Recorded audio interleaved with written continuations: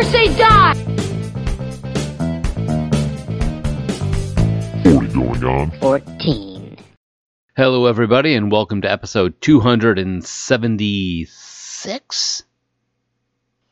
7 of 40 going on 14. I am Mike. I am Patrick. I am Joel. And I'm Josh, and what I learned from A Star is Born is that if you're a popular music artist whose fan base hates the fact that you won't play all the old stuff that everybody knows, the way to placate them is to bring out a completely different singer that no one's ever heard of who sings in a completely different style. They'll love it. And apparently crowds in the 70s were just like 30 seconds short of a full-on riot. That theory was proven by the fact that the Folksmen were booed off stage when they tried to open for Spinal Tap. This man knows his stuff. For those of you not in the know, that's the same band doing two different styles of music, and they got booed off stage by people who came to see Spinal Tap. Yep. Christopher Guest for the win. Yay. So we watched A Star is Born 1976 versus A Star is Born 2018. Yeah, very important to clarify since this movie has been made 4 times. Yeah, I think the first one was like 1931, I think.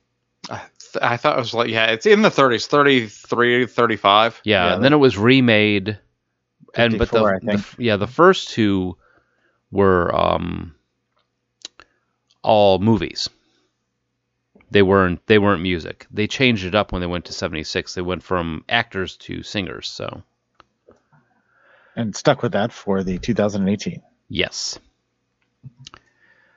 So there you go. We're gonna. Is this my question? Is this the first musical we've done? I mean, can we even count? I mean, do you count this as a musical, or is it just? I don't count it as a musical. It's a movie about music. Okay. But you know what? If you like musicals, you might like the shows on the Podcast Collective. Do tell. There's a desert there. However, it's not a desert on the Podcast Collective, where you can find such shows as I Am Salt Lake, The Internet with Scott the Pool Boy, The Dog and Deuce Show, Mom and the New Dad, and of course, the Red Dead Radio Hour. The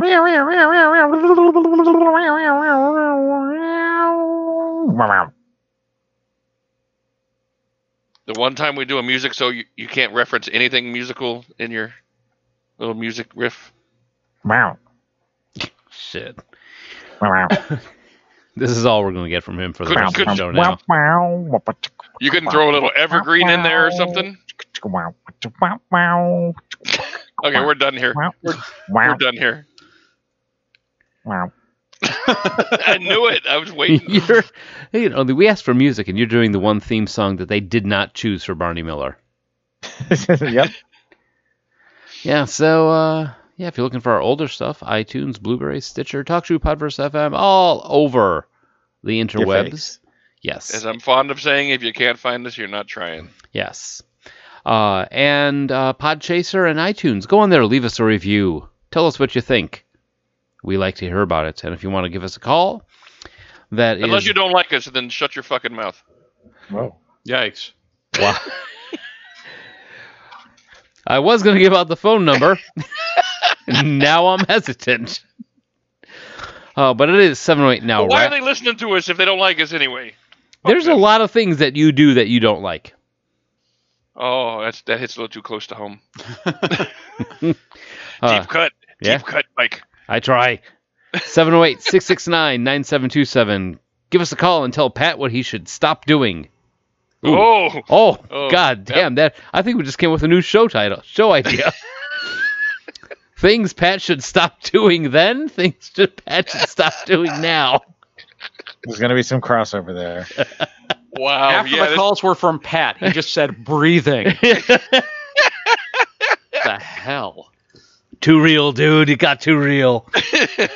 All right, yeah, it is definitely about that time. I'm going to go all Charlie coughing on my own ass. Oh. Holy shit, it's that time. Stop! In music, movies, and TV. And wow. Oh, Jesus. Sports. All right, dude. I don't get paid enough for this. We don't get paid at all, dude. And there goes Pat. I'm out of here. What? What do you mean Who's I been don't get sending me those checks then? Those checks? It was me all along. Oh my god. Patrick is the payee. I don't even... What? It's a terrible movie. So, Patrick. December 17th, 1970. It's just me sitting at a desk signing checks to myself. And they bounce. Fade out. It's Hey. true. But yeah, In a so world. December 17th, 1976. The third remake of A Star is Born. It's the date that we chose. And music, Joel. The number one song in the land was Tonight's the Night, Gonna Be Alright by Rod Stewart. Subtitled, We Gonna Fuck. Yeah. I do not understand how Rod Stewart became a sex symbol. He looks like beef jerky. Tonight's the But I night. love his music. I'm a fan of Rod Stewart. No, I'm a fan Why? too, but he looks like beef jerky cosplaying as a scarecrow. Well, along with Joe Cocker, he's a guy that I like his music, but I don't want to watch him sing it. It's kind of like if Joe Cocker and Kevin Bacon had a kid. You apologize. It'd be cock bacon.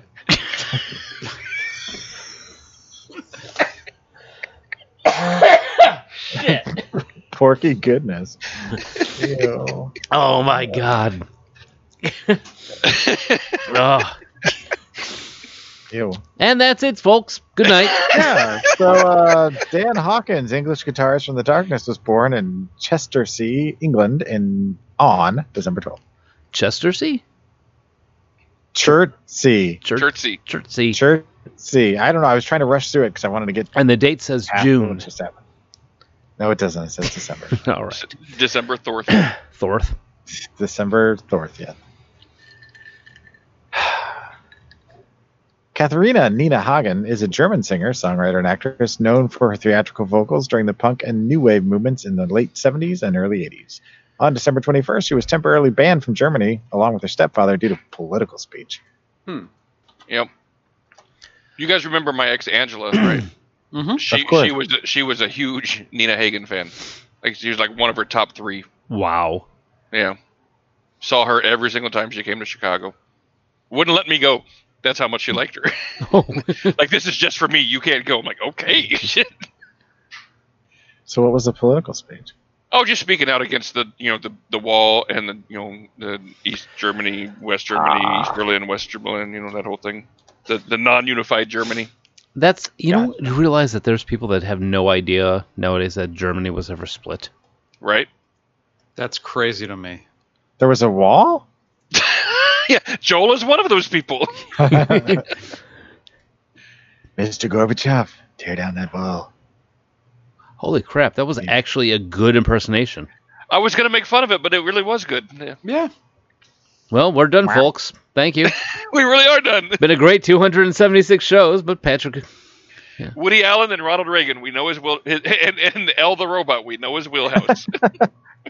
Oh, thanks, Pat. On December 12th, Ace Frehley was shocked on stage during a Kiss concert in Lakeland, Florida, after touching an ungrounded metal railing. The incident inspired the song "Shock Me." And then... Okay, I will beat you to this. That is why Motley Crue versus Kiss, Motley Crue wins, because the song Kickstart My Heart was about actually dying, whereas the song Shock Me is about getting a shock from a metal railing. Yeah, I was going to say, and Motley Crue says, hold my beer. Right? Mm-hmm. Let me go kill the singer from Hanoi Rocks. All right, I'll be back. Oh, sorry. All right, moving on to movies.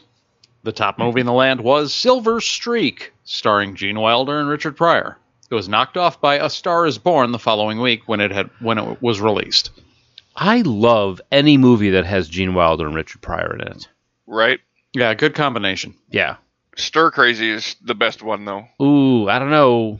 Hear No Evil, See No Evil is pretty I damn was funny. gonna say, I No, think but- I'm with Mike on this one. I don't know. Stir Crazy. Watch it again. It's so good. The one where they get framed for the bank robbery and they go to prison. Mhm. Yeah. We've seen it. What? Yeah, I but, know you have, but watch it again. but then Gene Wilder explaining how he held up the woman with his erection. I mean, and the whole Fuzzy Wuzzy was a woman was pretty fun. You know, that was. Yeah. What do you mean I'm black? See?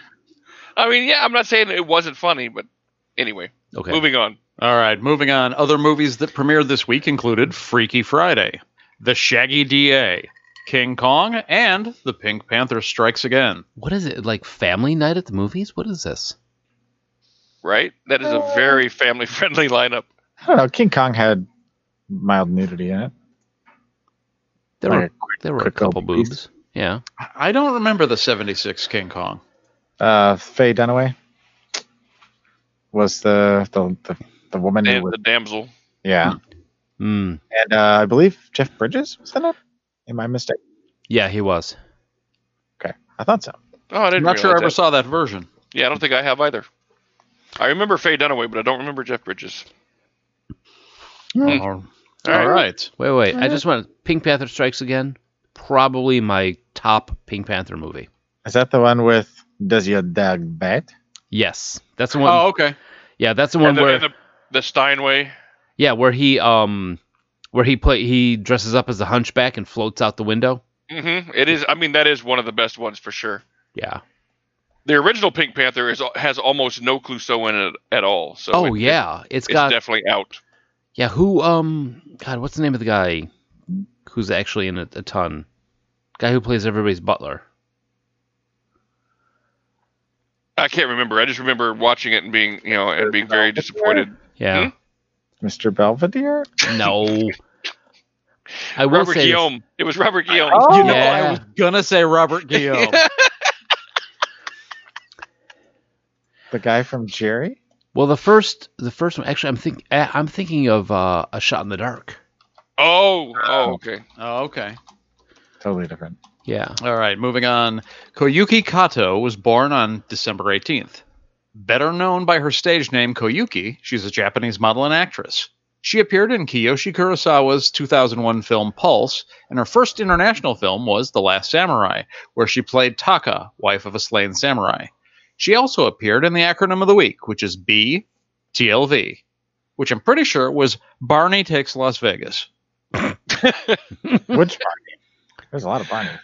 Barney Fife. Boom, I was thinking boom, of Purple Dinosaur. boom, Ooh, yeah. boom. Wow. Barney Miller, Barney Fife take.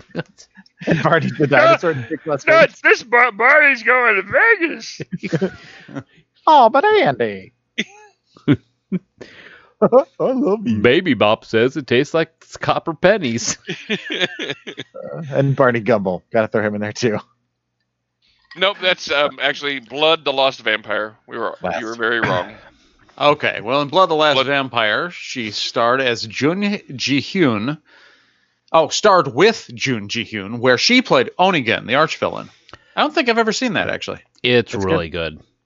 Yeah. It's good. Gallons and gallons and gallons of blood. Oh, so it's not And just a vampire. clever title. No, not at all. Did heads blew up real good? Oh yeah. Shut up.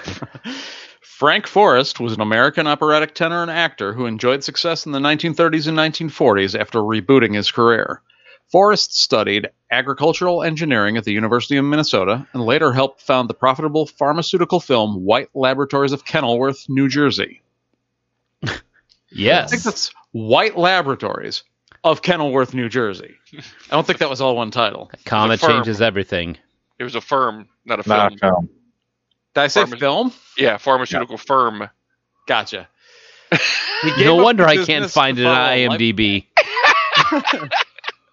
He gave up the business to follow a lifelong interest in singing. He spent 12 years performing leading tenor roles in opera houses all over Europe and acted in several firms. I did that one on purpose. Acted in several films, including I'll Take Romance, his most popular film.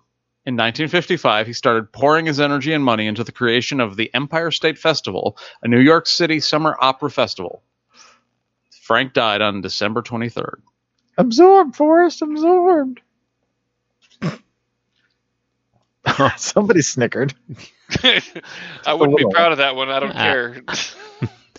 I'm not laughing with you on that one. All right, so TV, the top shows in the land were a very, very 1976 All in the Family, Rich Man, Poor Man, Laverne and Shirley, Maude, and the Bionic Woman. Maude never made that noise. That would be a great remake. Someone's got to get on that. Remake Maude. The Bionic Maude. Bionic Maude. That's the fastest waitress I've ever seen. No. You're thinking of Maude was a waitress? That's Alice. Alice was a waitress. Alice was a waitress. What was Maude? Maude was B. Arthur. Yeah, B. Arthur, the spinoff from All in the Family, where she played Edith's cousin Maude. No. Is it? Jesus Christ. Is it made, or does it seem like every show in the 70s was a spin-off of at least two shows? Everything was a spin-off. Because Laverne and Shirley was a spin-off of Happy Days. And All in the Family was a spinoff of 60 Minutes. Exactly. All right, moving on. On December 17th, Atlanta, Georgia... Chico and the Man was a spinoff of the Brady Bunch. Little known fact. No. I want to say you're wrong, but I don't know enough about Chico and the Man to be sure. All right, December 17th, Atlanta, Georgia. Station WTCG-TV begins satellite transmission of its regular programming to 4 cable systems, thus becoming the first superstation known as WTBS. And that eventually became what? TBS? TBS, yeah. Oh, yeah. Turner Broadcasting System. Yeah, go Turner. When he bought it, he renamed it. Good on him, man. Wonder Woman, starring Linda Carter, who I must say is still looking amazing, debuted on December 18th. Wonder Woman! And moving on to sports. On December 12th, Joe Namath. I'm sorry, are you allergic to Joe Namath? What was that? Yes. On December 12th, Joe Namath played his last game as a New York Jet. He retired 1 year later after an unsuccessful season with the LA Rams.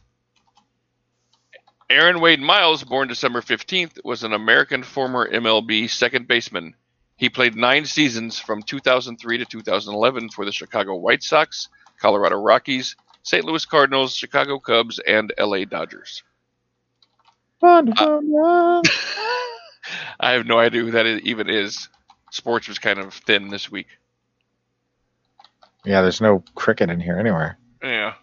I mean, there was cricket, but none of them were interesting. Like the next one is cricket. Yeah. Never mind. This was the most interesting of the cricket. That's how bad cricket was. Lastly, in sports, Edward Lawson Bartlett was a West Indian cricketer who played in West Indies' inaugural Test tour of England in 1928. He played first-class cricket as a batsman for Barbados from 1923 to 1939. His only first-class century was 109 against Nottinghamshire in 1928, and his best Test score was 84 against Australia in 1931. He is mostly known for having potential he never met. He died on December 21st, still a bitter disappointment. He is the one of the other patron saints of 40 going on 14. He is not in the cricket Mount Rushmore, but he's definitely in the 40 going on 14 Mount Rushmore. Yeah. Like, this guy should have been something. Should have been a guy. So yeah, Joel, take us out. No.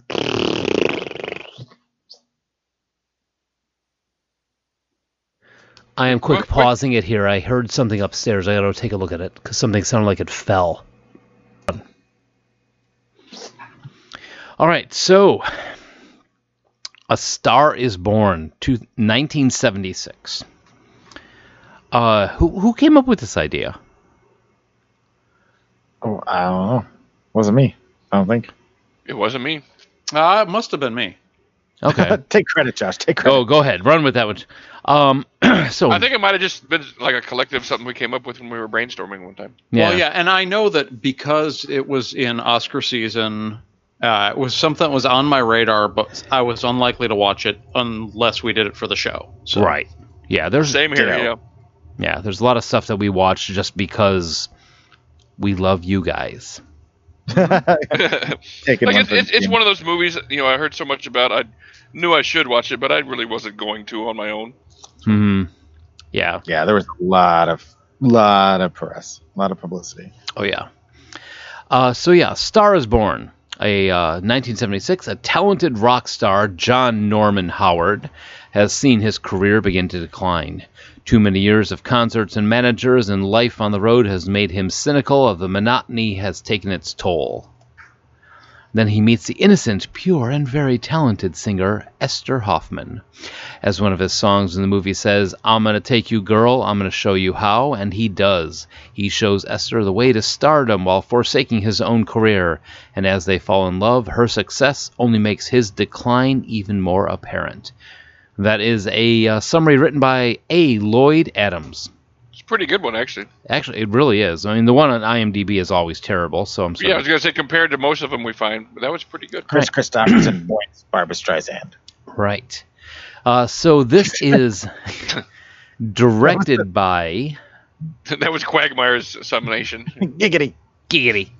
Her boobs are almost always falling out. Hey there, boobly arms. So this is directed by Frank Pearson, who is known for Dog Day Afternoon and Presumed Innocent. Oh, Dog Day Afternoon. A great movie.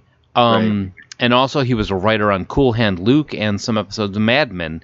But past this, director-wise, he's only directed 19 things. Past A Star is Born, he did King of the Gypsies, which stars Eric Roberts and Judd Hirsch. Oh my god.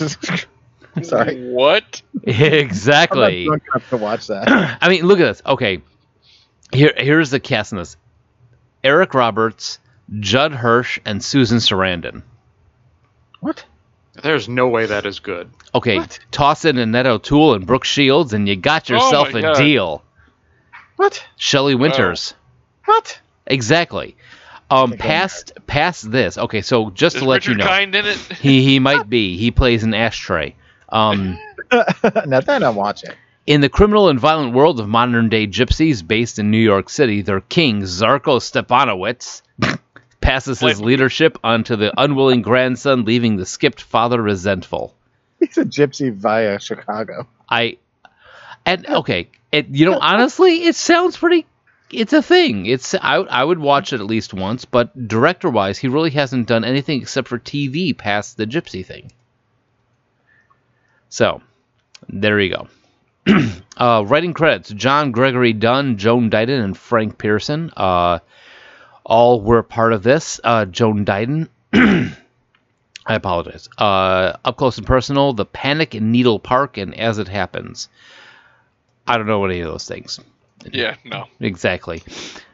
John Gregory Dunn, A Star is Born, Up Close and Personal, and A Panic in Needle Park. So Panic it's in Needle Park was early. those- Yeah, because those two are writing partners. yeah, You can tell by the ampersand. yes. William A. Wellman, based on a story by as William Wellman. He's the guy who wrote the original book. Back in like 1840 whatever. I didn't get that far into it. I'm just saying, like, however far this fucking thing goes back, because like it seems like people have been making this since the beginning of time. I know, right? So then we find out that Shakespeare actually wrote this the first time. And he ripped it off from some cave painting. But uncredited in the credits is Barbra Streisand as a writer. Cast-wise, Barbra Streisand as Esther Hoffman Howard. If you do not know who that is, I have no help for you. Chris Christopherson as John Norman Howard. If you don't know him from Convoy, you may know him as the guy who is helping out Blade in the Blade movies. Whistler, yeah. Did I catch Whistler, you? okay, yeah. Bad time. I almost said Whisperer, and I knew that wasn't right. That's what I kept expecting to say throughout the whole movie. Yeah. So also, and he's also known as a country music writer and singer. yeah, if you enjoy the song "Me and Bobby McGee," thank Chris Christopherson. True story. Yep. Gary Busey in a very confusing role where he's trying to keep everybody in line and not going nuts. Right? And Robert Englund before he became a child molester. Dude, you're ruining my trivia. Oh, sorry. Damn it. Paul Mazursky as Brian Wexler. With the weirdest hair. Yeah, and hats, man. Yeah, he did have that alpine hat. That was kind That was of kind very of rock starish. Yeah. Joanne Linville as Freddie Lowenstein. Oliver Clark as Gary Danziger. Marta Helfand as Quentin. Rita Coolidge as herself. Tony Orlando as himself. And M.G. Kelly as DJ Baby Jesus. And then Uncle Rudy as Mo. A little bit of trivia in here. Rita Coolidge was actually married to Chris Christopherson while they were shooting this. Huh. So she wasn't all alone. Nope. Oh, nice. Thank you. Oh, Very Thank nice. you. Thank you. you're welcome. So, I don't know. I never understood. I don't understand Tony Orlando. Is he a singer? Is he an actor? What is he? He's a singer. Knocked 3 times on the ceiling. Oh, yeah. Oh, Yeah. that's right. Okay. I love that song. Yeah. Tie a yellow ribbon. Oh, He did it. Yeah, he did a lot of stuff in the 70s. Very campy, kitschy, but semi-serious. yeah. Like Ricky Martin, kind of. Yeah, it turns out I love him. Yep. Yeah, Tony Orlando and Dawn. Yeah, Dawn Yes. was his single name for his two female singing backup duo. What? I actually didn't know that they were two different. Yeah. Huh. All right. So, Chris Because it trivia. wasn't Dawn. It wasn't Dawn the name. It was Dawn, like, Dawn of the Sun. Oh. Yep. All right, then. So some trivia. Chris Christopherson did not get along with the director. Okay, now you're going to see a theme here. This is the real life prisoner. Yes. According to Chris, Frank Pearson, himself a World War II veteran, looked down on Chris Christopherson for being in the Army but not going to war in Vietnam. Chris Christopherson later said, "I was too drunk to give a shit." He was method acting the entire shoot. Yeah, that's another theme you're going to see. Chris Christopherson, this is going to be tough, said, "Filming with Barbra Streisand is an experience which may have cured me of the movies." Wow. Yeah. Yeah. A blade kill. And then for the triple play, director Frank Pearson was so angered by his experience working with Barbra Streisand on this film that he wrote a first-person account published in both the New York and New West magazines detailing what a horrible experience it had been. Pearson portrayed his star as an egocentric, manipulative, and controlling. The article was published just prior to the film's release in '76, and Streisand and Pearson, for some reason, have never worked together again. Huh. Go figure. I know, right? The rock concert footage. This is basically like if Fleetwood Mac was a movie. That is so accurate. They decided to make a movie out of rumors. It's like, we should make a movie about making the album Rumors. I cannot think of a worse thing. Starring Rami Malek as Stevie Nicks. Ooh.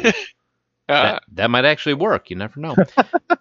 So the rock concert footage that was shot in the very beginning of the movie was shot before a crowd of 47,000 people at Sun Devil Stadium in Tempe, Arizona, with Barbra Streisand and Chris Christopherson headlining, including other acts such as Peter Frampton and Santana. Also, everything was booked by the concert promoter Bill Graham. How much would you pay to see Streisand, Chris Christopherson, Peter Frampton, and Santana? That would be $3.50. Wow. Crazy, huh? It's the inflation on that. I don't know. Look it up. What's $3.50 with inflation? God, at least $1.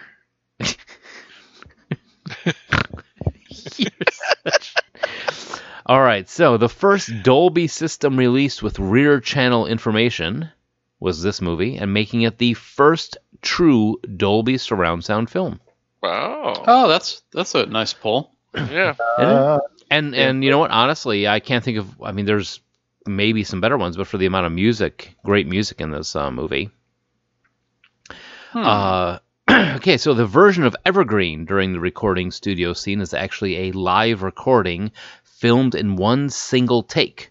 This was done at the insistence of Barbra Streisand. She hates doing lip sync work, and she wanted to be able to have close-ups during the scene, which obviously would expose any flaws in the lip syncing, and she wanted a more natural feel to that version, as evidenced by the kissing and laughing. Chris Christopherson, however, was very reluctant about singing live on screen and had to be talked into it. A more formal studio recording was used for the final credits and the soundtrack album. According to the U.S. inflation calculator, $3.53 or $3.50 equals $15.55 today. So still cheap ticket. Well, That's that's before Ticketmaster gets a hold of it. That's Right. true. But still, who would pay? I mean, Barbra Streisand and Chris Christopherson, $15. Can you imagine Frampton and Santana? They're both like, wait a minute, I'm opening for them? And as Joel said before, Robert Englund, whose most popular role is Freddy Krueger in the Nightmare on Elm Street movies, appears in an uncredited part as a bar patron who approaches John while watching Esther perform for the first time. I did not realize that was him. Oh, I recognized him instantly. I recognized him, but I had to look it up. That was prior to V and St. Elsewhere even. Wow. Well, yeah, I mean, that's good on him, seriously. Yeah, I did not catch that at all. Wow. They almost get into fisticuffs. So, is this a first viewing for any or all of us? Yeah, Definitely for me. Me as well. Joel? Yep. All right, this is the first time all of us have seen this. Wow, this doesn't happen often. No, usually one of us has seen this. Never had any desire to see it until the show. I really didn't either. I mean, I'd heard about it. Actually, I think I've mentioned this to you guys before. One of my best friends down here, his name is Chris with a K, and his mother named him after Chris Christopherson after seeing this movie. She was pregnant with him while she was watching it, and it's one of her favorite movies, and so she named her kid after it. Huh. Yeah. So I've always kind of been curious about it. I've known about it and all that, blah, blah, blah. So. I mean, yeah, it's a classic. Watch me now. Are This you is a good. figment of my imagination? He's doing his Tom Waits meets Neil Diamond impression. Yeah, Tom Waits I meet mean- Neil Diamond being Okay. Opening comment. Yeah, that song was not good, and it never would have made the top 10. And I never believed for a minute that was like a hit song. Every time he sang it, it took me kind of out of the fantasy. Aw. what? Yeah, that song was not good. Oh, it was all right. No. I mean, he was supposed to be playing like a washed up rock star that was living off of kind of like, a throwback song that he just was tired of playing. But he did it because that's what's made money. No, I agree with that, and and that came off that way too. But I mean, Yeah. I'm just saying the song itself is not really a very strong song. No, and that's the thing that I did notice with this is that I remember Christopherson having so much better voice than the one that he used in this movie. I think he was intentionally trying Yeah. to undersing. No, I think.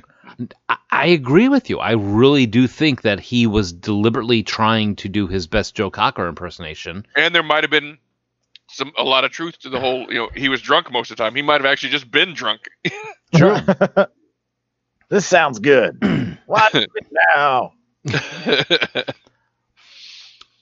Oh. Because, some of the songs literally sounded like they were directly written by Tom Waits.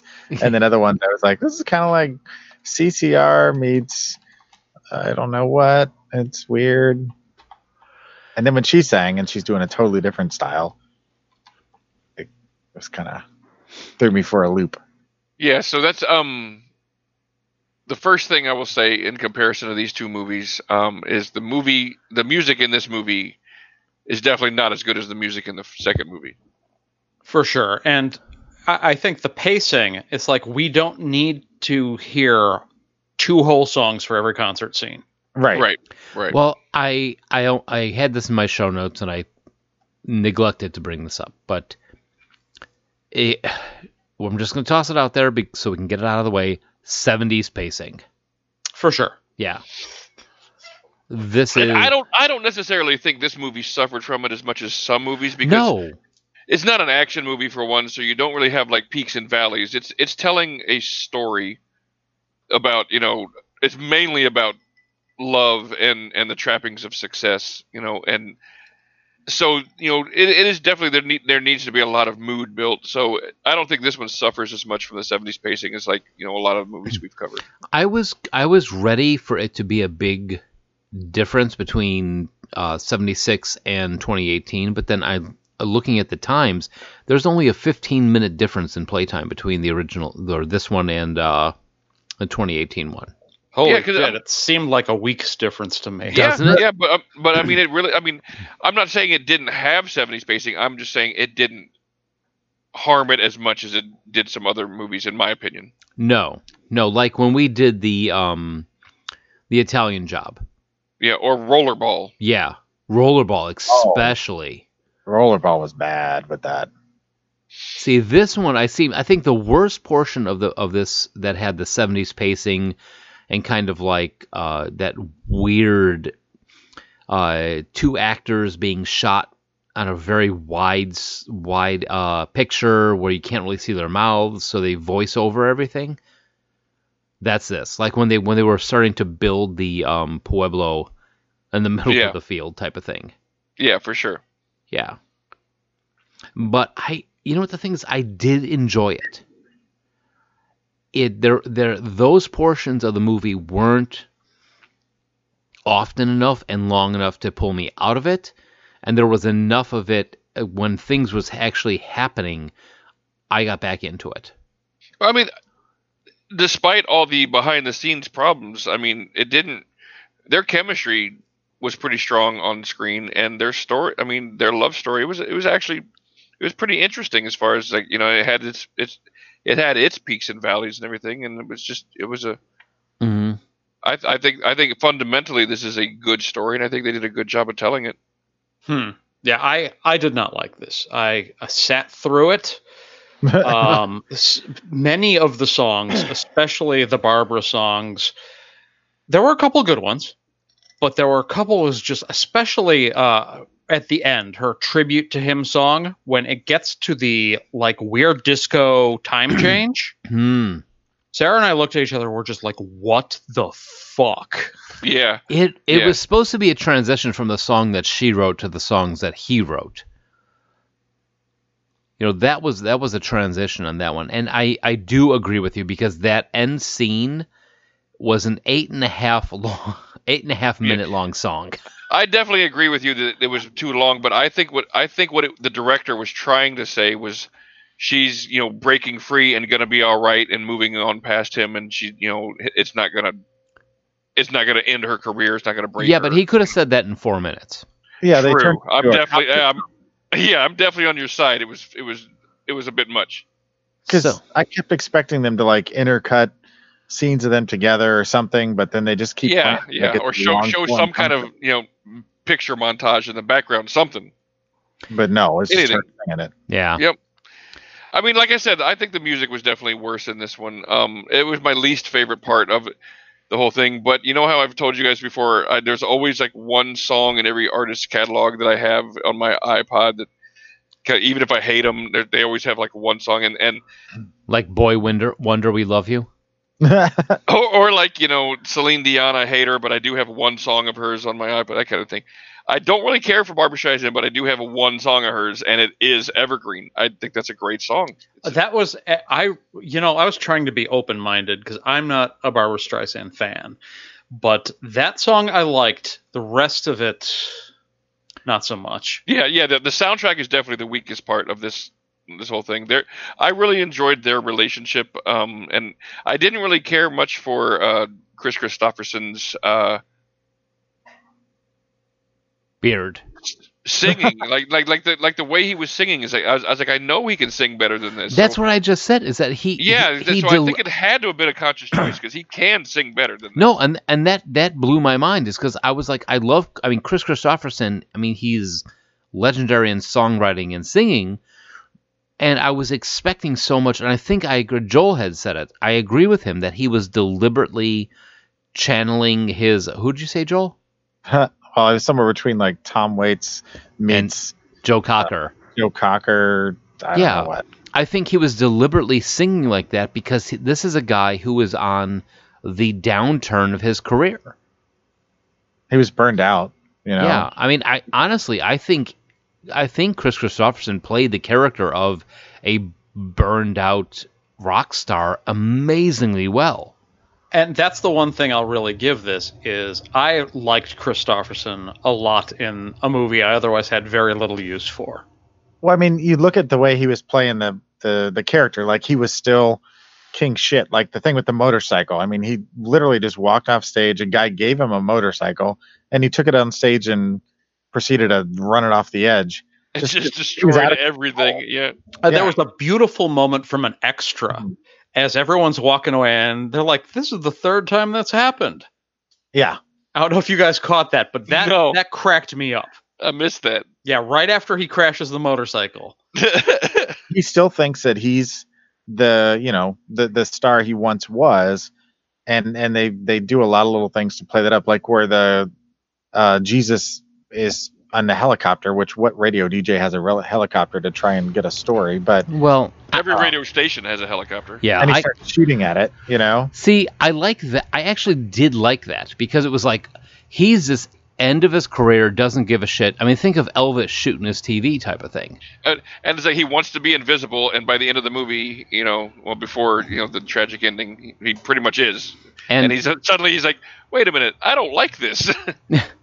And I have to say that since you brought him up, Baby Jesus, he is such a fucking scumbag. Oh yeah, right.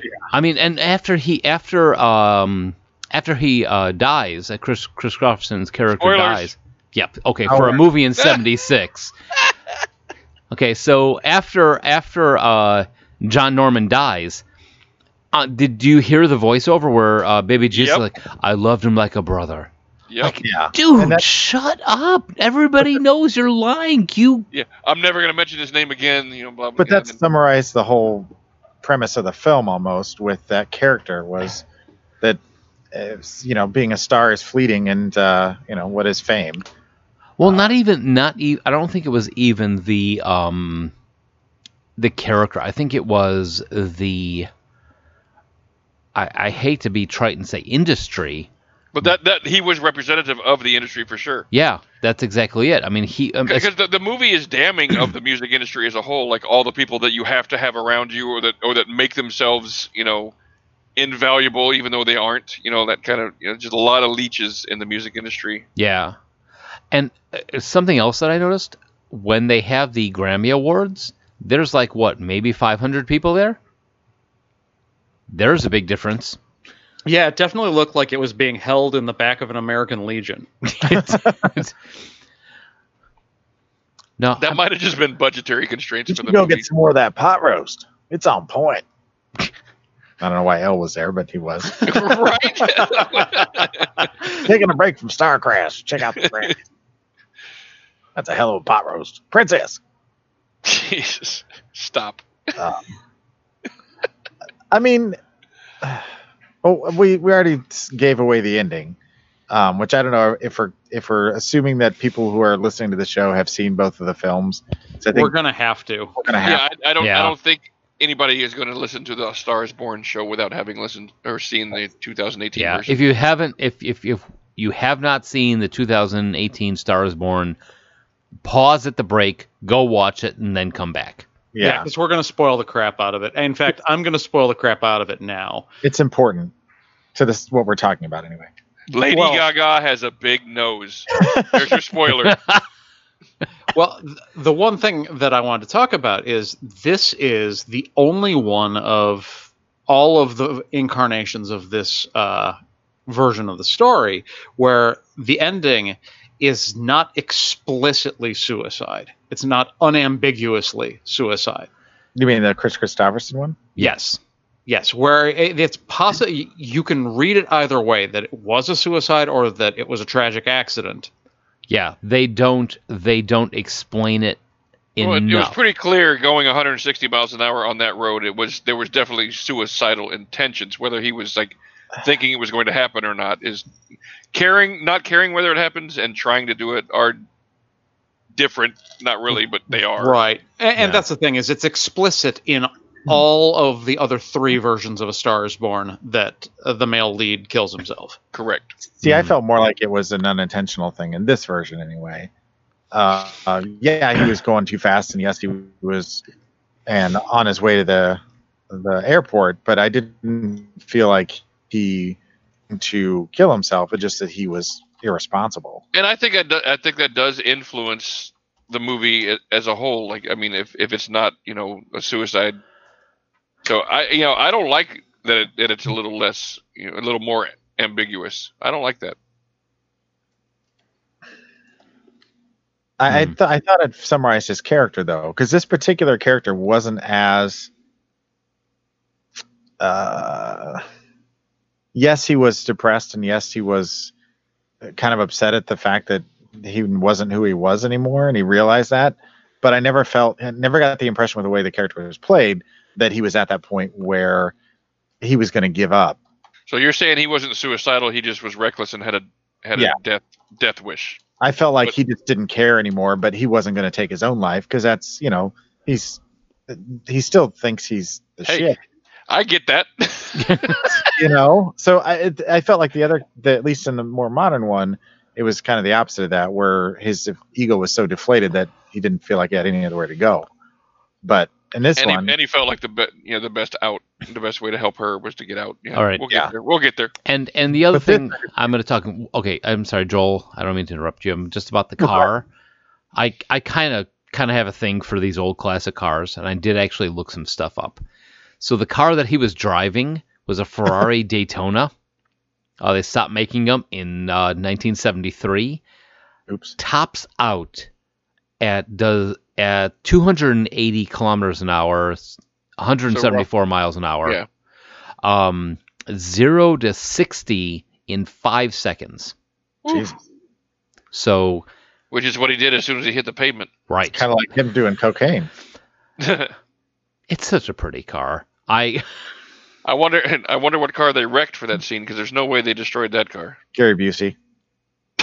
He was playing the car. wait a second. Gary Busey was a car all along? What a Might just be twist. the car. My Gary Busey, the car. I'd watch that.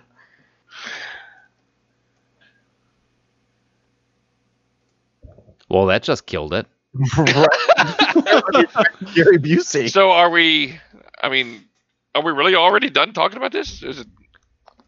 I mean, kind of after we were done watching it, Sarah and I were like, well, that's a thing we watched. Let us never speak of it again. Yeah. Okay. I mean, I don't ever see myself watching it again, but I enjoyed parts of it. Yeah, I'm far from hating it. Uh, I'm glad I finally watched it. I'm not as far as you are from hating it. Yeah, I know. I can I'll have tell. more to say about the new one, I think, but for different reasons. Yeah, I think it's one of those movies that you kind of, if you are a cinemaphile, you just kind of have to watch. I think if they came out with a different cut of it now, like they cut out some of the scenes, like him going nuts on the motorcycle around the corral, things like that are just completely unnecessary. I do have to say that this guy is pretty damn resilient. If he could drive a motorcycle off the stage and get that many stats dumped right. on him, because that was a lot of speakers dropping on that poor dude. Well, the drunk people fall well. That's true. And thank goodness for I that. know. I was gonna say, and we would not be here if it were not for that fact. All right. I mean, so- it's looked at as kind of a classic, so it's one of those things that at some point we needed to talk about. I mean, it was a little ham-fisted in its whole, like, celebrity trappings and the fame of and beating you over the head with the how people act around celebrity and all that kind of stuff, and it was a little ham-fisted and this and that. But overall, I thought the story between the two of them was interesting and genuine. I thought their relationship was fun to watch, and I mean, the music wasn't great, and it wasn't like that I'm never gonna watch it again, like Joel said. But I'm glad I watched it. was a little unbelievable though, because I mean, Barbara Streisand is pretty. Hey, you know what? Eh, I won't say she's unattractive, but I will. she has a nice body, but I don't know. I don't think she's unattractive. It's kind of Sarah Jessica Parker-y, sort of. you mean they're both Jewish? Is that what you're saying? Racist? That didn't even cross my mind. Oh no, of course not. Now it doesn't. It didn't. Racist. you want to build a wall around Barbara Streisand? No, And- they both have kind of. And You mean like Burner. the cask of Amontillado? Because yes.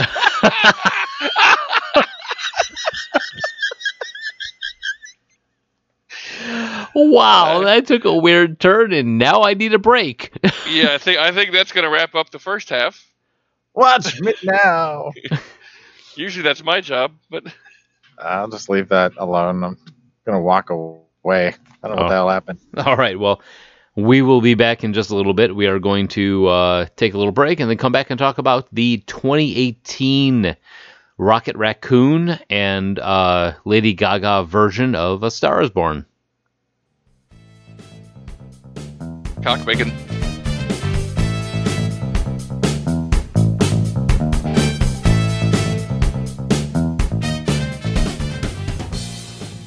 All right, we are back, and we are going to talk about A Star is Born 2018, which should be pretty interesting compared to what we just said. Yeah, I'm sort of curious as where we're all going to fall on this one. This, I am too. I think there's going to be a spread, but I'm on the other side. I would actually hedge a bet on, I don't want to say all of us liking it, but Yeah, I don't think we're all going to like it, but this is one where I don't think we're going to necessarily agree. right. So, 2018, Star is Born. A seasoned musician, Jackson Maine, played by Bradley Cooper, discovers and falls in love with the struggling artist Allie, played by Lady Gaga. She has just about given up on her dream to make it big as a singer until Jack coaxes her into the spotlight. But even as Allie's career takes off, the personal side of their relationship is breaking down as Jack fights an ongoing battle with his own internal demons. And that is an IMDb one written by someone named Warner Brothers. I don't think that's his real name. That was Warner Brother. that was the Unless he's what? best one on there, Warner Bros. I think he's German. It's Werner Bros. That's your explanation for Warner everything. Brother. It must be a German. Racist. Exactly. So this is directed by Bradley Cooper, who, if you do not know, is known for such things as Silver Linings Playbook, American Sniper, American Hustle, and playing the voice of Rocket Raccoon. Writing credits. And he was in another show we did What? Oh, yeah. for the A-Team. He Yeah, played that was Face in the A-Team. early on, yeah. Also, written by Eric Roth and Bradley Cooper and Will Fetters. Eric Roth, you may know him from such movies as The Insider, Forrest Gump, and The Curious Case of Benjamin Button. So he got some good backup writing on that one. Will Fetters himself, Remember Me, The Lucky One, and Best of Me. It's curious that the original writers didn't get any credit in this. They did. I just didn't put them in there because I didn't feel like reading their names over again. Gotcha. Right on. All right, so credits, cast. Lady Gaga playing Allie. Lady Gaga, you may know her from everything. Pretty much. Bradley Cooper as Jack. Sam Elliott as Bobby. Andrew Dice Clay, who I did not recognize. There was a moment This when I walkie, yeah. first recognized him. I was like, holy shit. And Sarah was like, what? I was like, that's Andrew Dice Clay. Uh-huh. And his really low-hanging right or left eye. It was Hey. wonky. Dude, he's still working.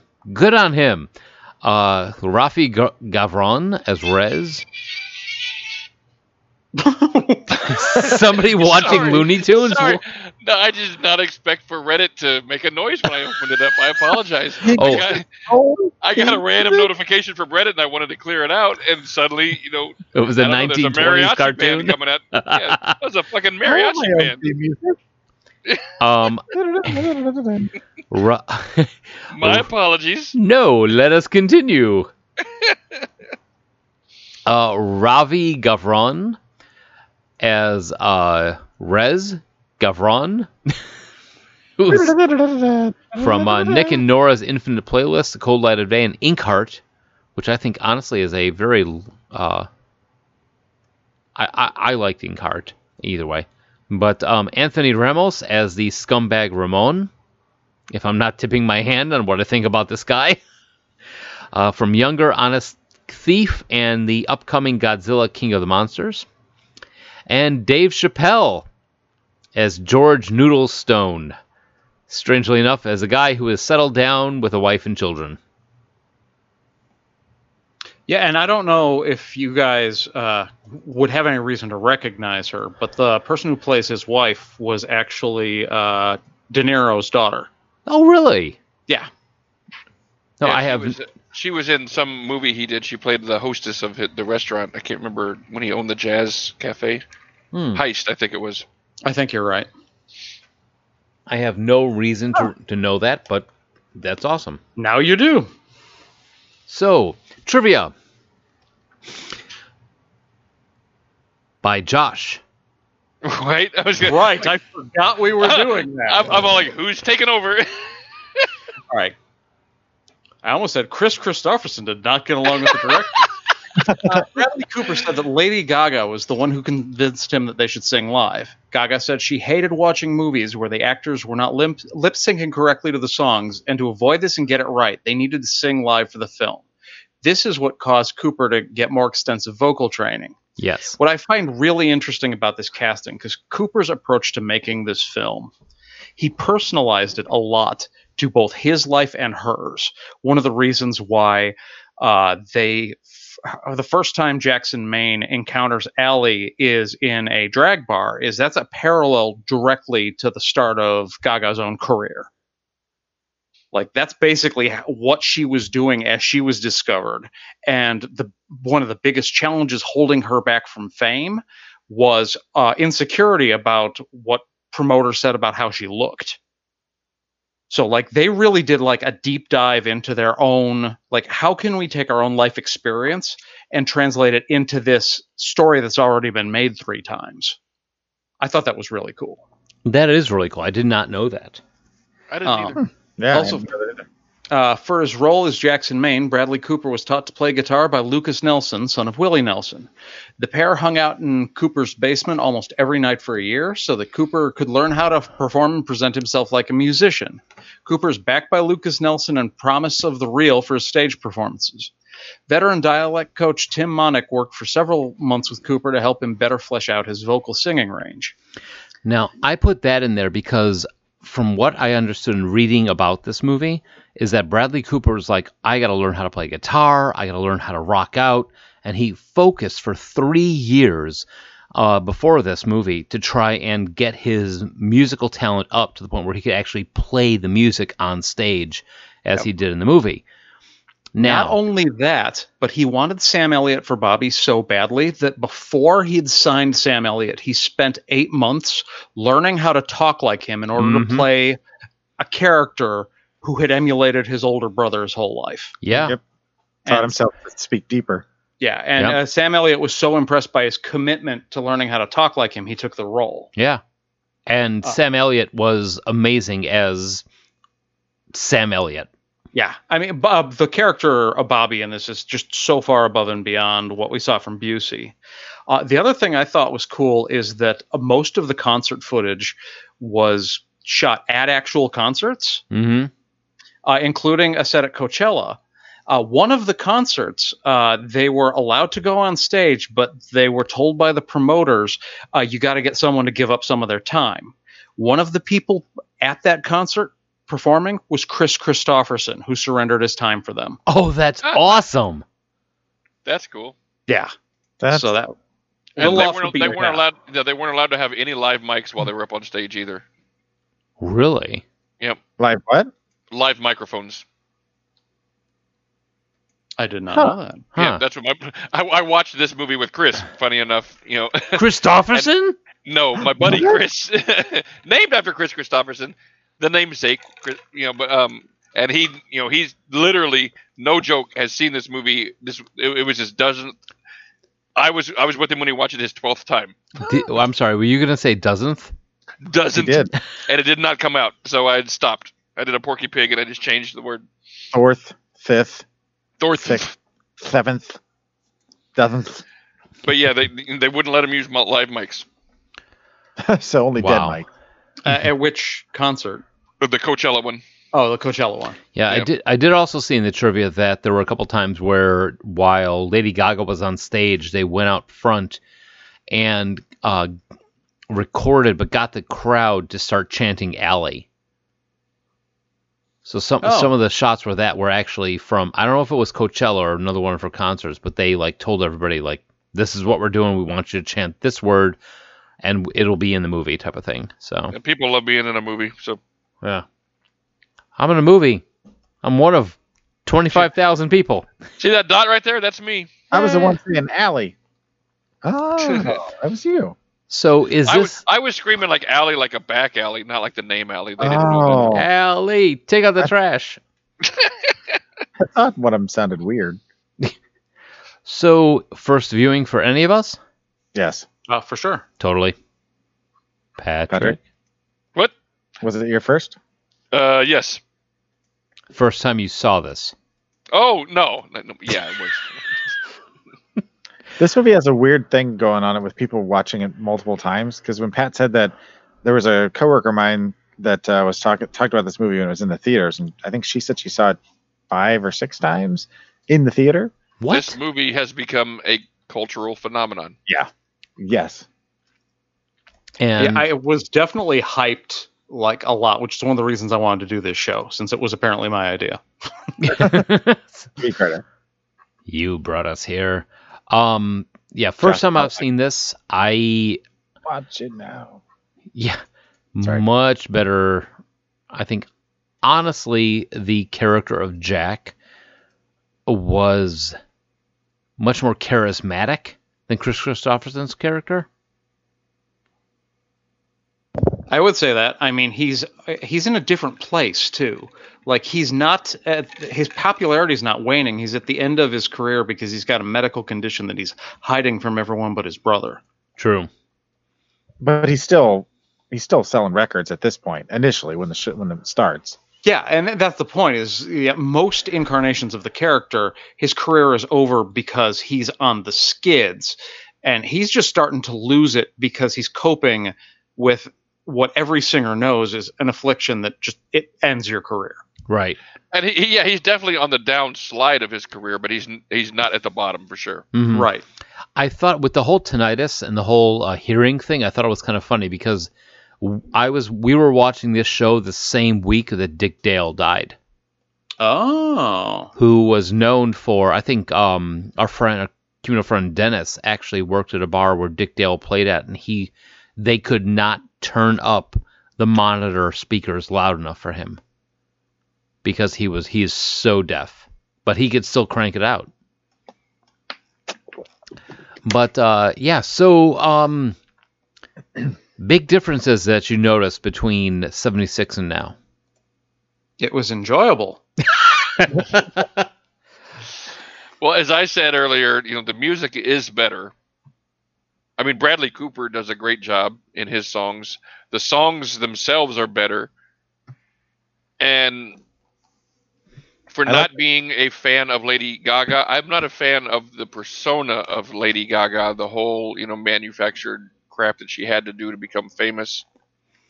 But I know she herself has talent. And it was it's a little bit annoying. It was a little bit of the Ready Player One thing of like, oh, I'm so hideous, there's no way I could make it. It was like, you're not hideous. You're still an attractive person. You know, that character in Ready Player One. Oh, I have a horrible, skin Yeah. discoloration on my face. I need to hide from society. Yeah, you've got a wine spot. So do you and other exactly. thousands of people. Yeah, it's like you're still a very attractive woman. Like Lady Gaga is not unattractive. This whole thing, she has a big nose, big deal. Well, and that's the thing is, if you're unknown, if you're not Lady Gaga yet, I could see producers saying, you're not going to make it because you need a nose job. Yeah, for sure. Mhm. I mean, you're not going to tell me that it precludes you from ever being a star. There's plenty of ugly people in rock, and there's plenty of ugly people in Hollywood. If you got the goods, you're gonna, you're gonna have a much better shot, regardless of what you look like. Some people make a career out of that. Yeah, and I'm not saying it doesn't factor in, but it doesn't just shut and lock all the doors. Right. Well, that's the thing is that particular issue is something that was true to her own life. So I don't know that saying it was unrealistic. I'm not saying it's unrealistic. I'm just saying playing. I hate when movies try to play up. Oh, this is an unattractive person when clearly they're not. yeah. I guess you. Yeah, I know what you're talking about. You know who I did like in this movie is It's like go to the DMV if you want to see real unattractive people. there are a lot of. I mean, I ride commuter That's why I trains go. all the time. Josh is like, I am king here. I'm like Charles Atlas. What the hell is the saying? The dad and his friends. I think I combine them as one big group. I love those guys. Yeah, it was like father by committee. Mm-hmm.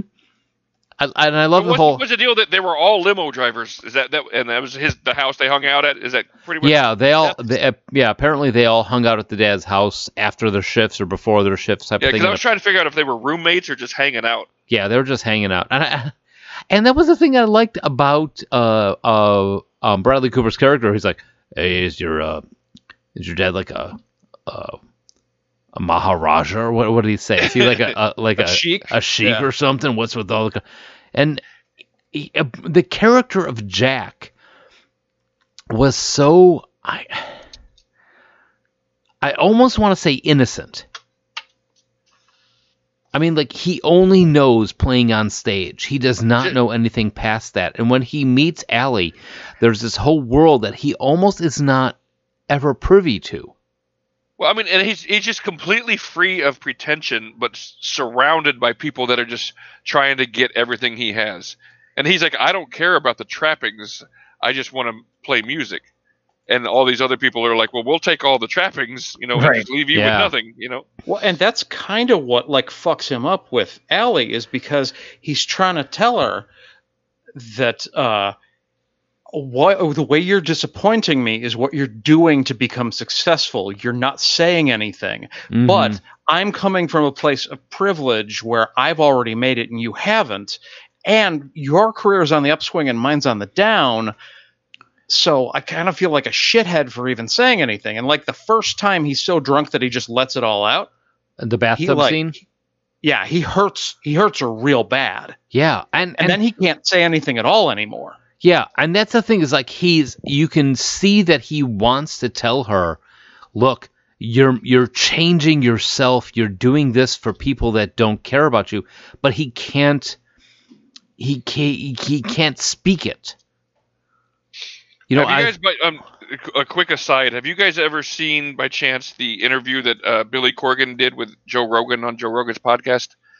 No. Where Billy Corgan starts going really deep into what the music industry is like and about how, because he was like, when we were at the top of our game, they couldn't have given us shit. He's like, they just, they didn't nurture us. They didn't give us anything. He's like, literally all they wanted to do was just make money off of us. And, he's like, I couldn't understand why they didn't see us and want to make more money off of us and do whatever. They just were like, yeah, you're just another product. We'll squeeze you and move you along and we'll go to the next one. That's the music industry. I'm so glad I don't have any talent. Oh. But that's why all these guys who make it in music, the majority of them always end up starting their own label because they're like, fuck these big labels, we're going to try to take care of the musicians in them. Because I mean, all the major, you're just a product of them. Yeah, like Death Row. I mean, I hate to pull that one out there, but because that's and it's almost like we talked about in the Prisoner episode. At a certain point, your label becomes big enough that you become that person. You know, you start using up your artists, and you get cynical, and you start squeezing. You know, You become the thing you hate, yep, which is what was happening to her throughout the course of the film. exactly. Is what started out with these beautiful songs with them together that made them everybody want to hear them. All of a sudden, it's more about the dance moves and selling out concerts. I think that was the point in the movie where I was like, I don't say she's lost, but she has gone awry of what she started from. Is when she hit Saturday Night Live. Yeah, and that was a little bit ham-fisted. It reminded me of the style they used in the first, the '76 version we watched, because we immediately go from him telling her, be true to yourself, stay true to the music, immediately jump cut to SNL, and she's doing a booty dance song, and I'm like, well, that couldn't have been a little more obvious. Yeah. Well, and the lyrics were a little bit on the nose. Yeah. It was. I think the lyrics were literally like this: "I don't recognize you," or "This isn't you." Mm-hmm. One thing I forgot to say in the trivia that wasn't in the trivia is that was actually SNL. Oh. That was actually on a Saturday night. They had a real SNL director. It was the real SNL control room, and like The Rock was waiting upstairs to start his monologue. They did it like a half hour before showtime. Oh, That's cool. fantastic. Yeah. It looked real. I mean, I was kind of impressed with it. So, yeah. I definitely like the music better, all the way around. Yeah. I liked the characters. Like, I actually cared what happened to them. Mm-hmm. And I thought their relationship, to me anyway, felt a lot more genuine. And one of the things that I really appreciated about this that they ended, I was hoping they weren't going to do in the first one, but they eventually did, was that he legitimately loved her, Mm-hmm. and she did too. And I think even up to the end, she did. But even though he messed up and he, couldn't escape all the downfalls that kept coming in his way, he still remained true to her. He still loved her. He never cheated on her. He would have had those opportunities, but he didn't. Whereas in the first one, Chris Christopherson sleeps with the reporter person just on a whim. And I felt like it was a lot better love story because of the fact that even though ultimately he did what he did, he still, once he found her and fell in love, that was it. That's all he wanted. That was something that kind of pissed me off about the first one, where she comes home and finds him in bed with the reporter, and he's like, "Yeah, I'm doing this for you." It was like that was the attitude that I had for that one. I'm glad they didn't transfer that over to this one. And that, again, like I'm saying, if they reshot or recut it, they would probably cut that scene out because it didn't really add anything. She forgave him immediately. It soiled their love affair, though. Exactly. So it detracted. It didn't add anything. So I think a director nowadays would just cut that scene. Well, but For then sure. you have that whole artistic, I love you, I hate you, I love you, I hate you, I love you, I mean, Well, you could put that in from any fight. You could tag that at the end of their bathroom scene. Well, I mean, that's the thing, is like, that's that 70s type feel of things where they have that in there. I was like, that added absolutely nothing. Yeah. Because, I mean, you could have, people in relationships will say stupid stuff in the heat of an argument and then have to backtrack. It doesn't mean that they don't love each other. It just means that they're human. Fuck you, Joel. Exactly. But, it felt, it was a lot more romantic, and I could see why people like the movie better, because he could be that leading man that they could say, "Oh, Well, every woman wants to have Bradley Beal. Bradley Beal. Bradley Beal plays in the NBA. Sorry, But every woman wants Bradley Cooper to fall in love with him. So yeah, they can definitely relate to that. And the fact that he was a good guy ultimately, Yeah, was what it all came down to. And I just want to say, Dave Chappelle, kudos. You just made that movie that much better for me, honestly. yeah. His role and his performance was really good. Everything I see Dave Chappelle in, I'd love him more. I think. Well, and they're actually close friends. That Oh, was really? another, like, Bradley Cooper just totally customized. He takes this thing that has been remade almost more than anything we've ever talked about and just completely made it his own, customized it to his own and his co-star's life so completely that I really think that he's got a great future as a filmmaker. Bradley Beal is a damn it. Bradley Cooper is a treasure. Well, Bradley Beal's kind of cool too. I like him, but Bradley Cooper's a treasure. Bradley Beals. He plays in the NBA, and I keep saying his name by accident for some reason. He could have been written off as a pretty boy that was a one-note talent, but he's continually kind of trying to push the boundaries and try new things, and I think that's good for him. I mean, that gives him more staying and power. when he said that he wanted to do this because the rights became available, a lot of people said, "Are you sure you want to do this as your first film? Maybe try something indie, the way an actor turned director would typically launch a first film." And he was like, "No, this is what I want to do." And respect to him on that. I was gonna say it could have been worse. He could have been like Josh Hartnett, something like that. Well, and look what happened. I mean, just not that we necessarily hold a lot of stock in the Academy, but the fact that he got that recognition and everything on his first time out.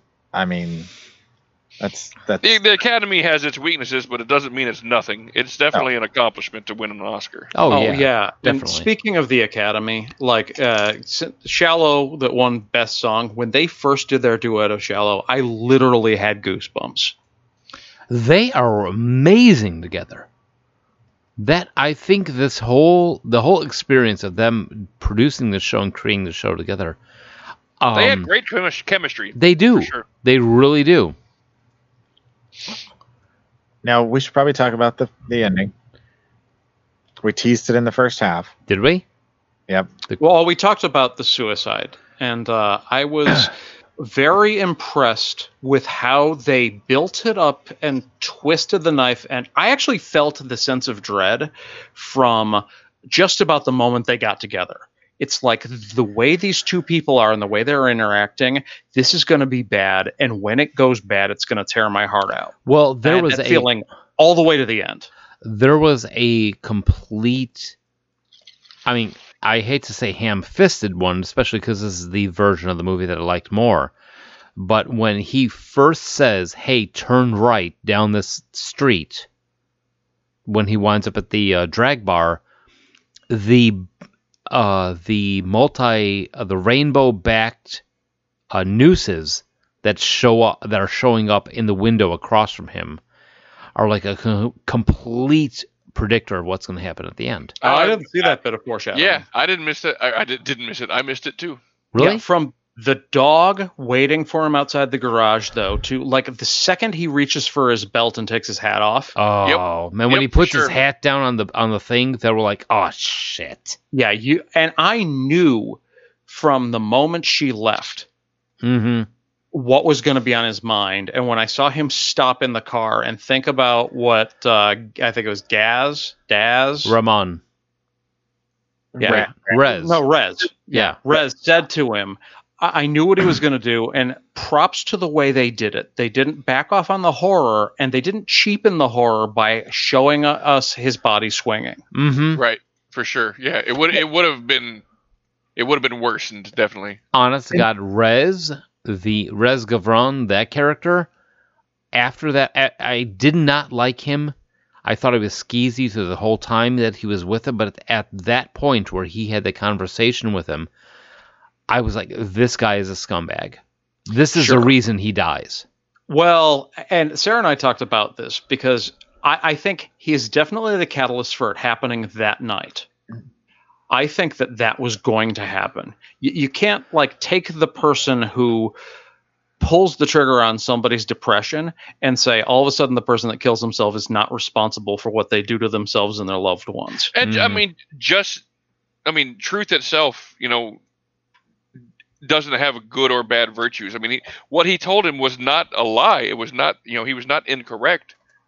So, yeah, eventually he'd be drinking again, and the next time he might have permanently fucked her career. Yeah. I mean, he was not incorrect. I mean, but that doesn't put. I don't think calling somebody out on their bullshit makes you responsible for them for what they do with that information. But it was the timing of it. It was the way he said it, and the fact that he didn't necessarily know that his character, Bradley Cooper's character, was already at that point where he was so far down that all it took was, a couple of sentences to drive him over the edge. But it was unnecessary. I mean, he was just trying to, I think, further put a wedge between them so he could Yeah. managing her career, because in his mind, it was a dead weight, and he's not wrong. Like you said, Patrick, And there's I have more mistakes.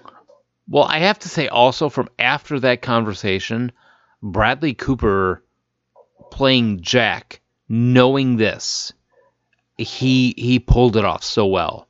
Like when they're laying on the bed and Allie's telling, literally, I mean, the retroactive thing of where she's like, the last thing I said to him was a lie.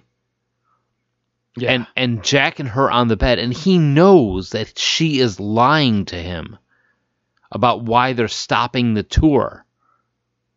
But I think it's at that point where he's on the bed where she's like, I'm stopping the tour because I want to be with you, blah, blah, blah. And it's a lie to him, and he realizes what a detriment he is to her career. And the decision was made laying on that bed. It wasn't in the truck. It was on that bed where he decided that him being connected to her would drag her down for the rest of her life. A question I have for you guys that I couldn't come up with a satisfactory answer to. Do you think she ever knew that he was going deaf through tinnitus? Did she know? Yeah, because there's no scene where it ever comes up. No. But I do like the way that they played it when the soundtrack itself would suddenly give you tinnitus through it. But I do not think that she knew through the entire thing.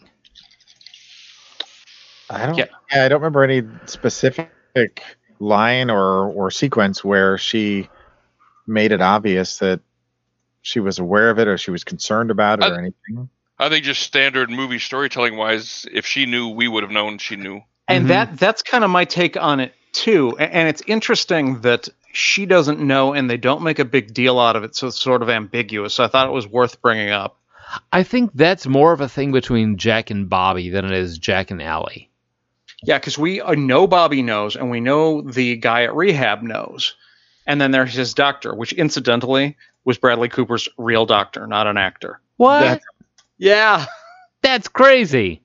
It's another fun bit of trivia there. Yeah, I didn't have them all organized in my head to talk about it during trivia, but like after I watched this movie, I spent like 2 hours on the internet going on a deep dive like about the making of, because I thought it was really well put together, especially for someone who is an actor primarily. Well, before we wrap up, I think one other thing we need to talk about is the last song, because the way that he did it was the way it should have been done in the original. Agreed. Because you take this full orchestrated, well-produced song, and then it turns into just the two of them singing it together. Was just, I thought it was a nice little way to end the film. Personally, Overall, I thought it was really well done. Yeah, I'm not huge into like love story type movies. It's not the first thing I reach for, but this was one that I was excited because for one, it's one of the few things that we watched for this podcast that Sarah was anxious to watch with me, like excited for, and like all the way through it, like we both were just like we had high expectations and they were met or exceeded. I'm not gonna lie. Well, first of all, anything with death in it, is an easy target trigger for me. But I actually teared up a couple times watching this movie because it was really emotional. I didn't really want to watch it because I didn't really care. It was just one of those things where like I was like, whatever. I like Bradley Cooper. I know this story. I just have this image of you like, well, I love death, but I hate Lady Gaga, so I don't know what my land is. I'm so mixed. Yeah, so the whole thing of being with Lady Gaga and everything, like I've said many times, like I don't like Lady Gaga. I don't like the whole persona. I don't like that whole rigmarole circus bullshit. It's like that's not who she is. But I know she has talent, as I've said before, and it was. I mean, I'll be honest with you. I was very impressed.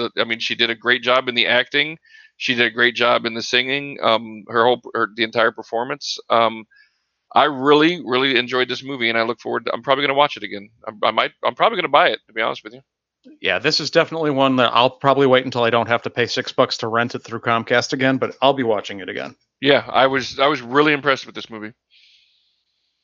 The only thing I didn't like about it, I didn't care for Bradley Cooper's his talking voice. Well, But other than that, but that's such a that's that's a nitpick. I mean, really. yeah. Well, I mean, you got to look at it also because that character was trying to emulate Bobby. Yeah, and that, I mean, the whole. Oh, another thing, by the way, that Chris told me that I didn't know about this movie. Speaking of trivia, that scene where Bradley Cooper says to Sam Elliott, the whole time, you were the one I was trying to imitate, not Dad. That was all improv. What? That was a gorgeous scene. That was Yeah. an amazing scene. I mean, Bradley Cooper, he didn't tell Sam Elliott he was going to say that. He just kind of at the spur of the moment, he decided, this is something my character needs to understand and realize and say. I think we're going to see so much more from Bradley Cooper in the next 10 years. And kudos to Sam Elliott for keeping it together while he's driving off. Oh, I know. When he had the red eyes and he was tearing up. I look forward to 15 years from now where like all the best movies are made by Bradley Cooper and Jordan Peele. Yes. They're the only two directors left. Yeah, the only two anybody bothers to talk about. And the king of the indies is still Zach Braff. And Quentin Tarantino's just finishing his 10th film. Yeah. But no, first off, Sam Elliott was amazing in this. Bradley Cooper, I did not realize what an amazing director, creator he was. Lady Gaga, I think, did not meet the plateau that Bradley Cooper and Sam Elliott made in this movie, but she still definitely did better than I expected her to. I'm probably Josh, you who said they were tearing up? Pat? Yeah, me. Okay. I mean, you put death in anything, and it's easy to get me to tear Yeah. up. Oh yeah, pretty much. But we were watching this. I watched a third of it on the train on the way home. Suzanne, my wife, picked me up from the train station. I'm like, you know what? We got to watch this tonight. And we put it on. In the last 5 minutes of the movie, just bawling her eyes out. It was just one of those like, yes. When Lady Gaga, when Ally was singing that final song, which was 5.5 minutes better than the Barbra Streisand version. Because yes, I know you loved your husband. You don't have to sing all night about him. Wow. We've all heard enough about him. He's dead. Move on. Okay, we're past 3 minutes, 3.5 minutes now, 4 minutes. Okay. He's been dead for 4 days. You've been singing for 10 minutes. You get 3 minutes tops. Yeah. Move on. Morning and moving. And we're mourning. And we're done. That's why I tell her, I was like, look, me, Viking funeral. Set my boat on fire, push me out on the lake. I'm fine. Don't mourn me. You're not going to be offended by it. You're dead. Yeah, exactly. Plan for Gen Con. Jeez. What? You're gonna have a Viking funeral in the pond in front of the Capitol? No, we're gonna go old school. We're gonna put you on a hospital gurney and send you into the ER on fire.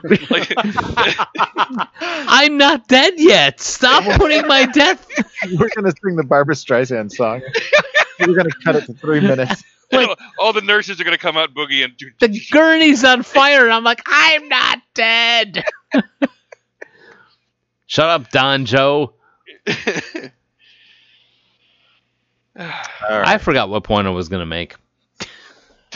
So are we ready for a thumbs up, thumbs down? All right. Seems yes. obvious, but we may as well. 1976. Thumbs up, thumbs down. Josh. Oh, so thumbs down. Oh, Patrick. I give it a thumbs up. Really? Yeah, I enjoyed it. Huh. Yeah, I'm gonna give it an apprehensive thumbs up. I didn't love it, but because there was a lot of stuff I didn't like about it. But yeah, it's not a thumbs way up, but it is up. But I don't need to see it again.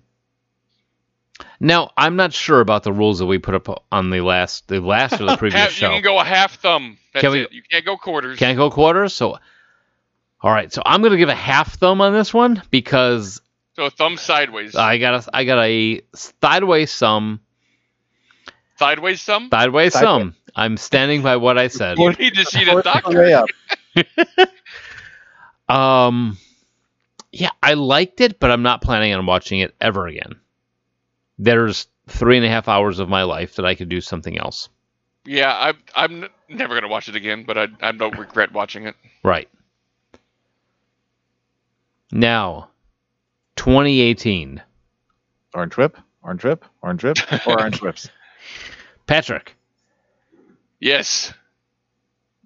Oh, yeah. I'm not asking if you're here. I'm asking for your No, opinion. I thought you were asking if it was 2018. I said yes. Yeah, and you're wrong on that also. What the hell? Wow. Yeah, thumbs up for sure. Josh? Like I said, I'm probably going to end up buying this. Yeah. Enthusiastic thumbs up from me. Yeah. Thumbs up. Thumbs up. All right, so the trade up on the 1976 and 2018 gets thumbs up across the board. Joel, what are we doing next week? I hope to God it's exercise and workout videos. This It is now. It is. We have no choice in this point, but yeah, Sarah, Josh's wife, has come up with the idea that you guys need to talk about exercise videos. I The think way she phrased it was, "You guys need to exercise," but Right? I took some liberties. Like, you know what you guys could use? Some time watching exercise videos. So if you want to tell us your thoughts about exercise and fitness, or your thoughts about Lady Gaga or Barbara Streisand, or any of these things that we talk about on 40 Going on 14, give us a call. Let us know at 708 Now Wrap. That's 708-669-9727. Yep. Calls to talk about cock bacon. No, don't do that. Do it. What? Stop. Come on, do it. Cock bacon is a terrible word. You should not say that. Oh, do it. Cock bacon hears you talk about it. Now, stop making the slurpy noises. Cock bacon is sentient. 708 Now Wrap. Merry Christmas, baby. iTunes, Blu-ray, Stitcher, TalkShoe, and Noon FM, iTunes.com. Please give us a review about our cock bacon. Don't wake the Merry Christmas, baby. Merry Christmas, baby's angry. I love myself a cock bacon. That's going to be the new comic book. It's going to be Merry Christmas, Baby and Cock Bacon. And they're a duo. Jesus. Or is Cock Bacon the superhero? It was going so well. The last 2 minutes. We just have to survive that. Guess time to get some more pot roast. I'm sorry, they burned up on re-entry. Take a nap, kid. Oh, my God. All right. Good so, night, yeah. everybody. Good night, everybody. Hey, Joel, Josh, I didn't get a harumph out of you. Cock bacon. All right. I'm going to leave it with that.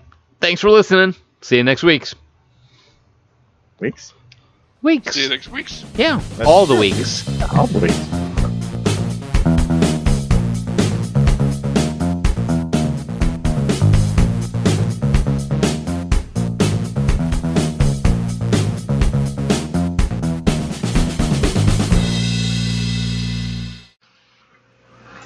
Nicknames would like that, though, Yep. sometimes. Like she signs my cards that, to me and things like that, and like Christmas gifts and stuff like that. So No, that was I think that's how Mike found out, because he saw something she had written to me. Mm-hmm.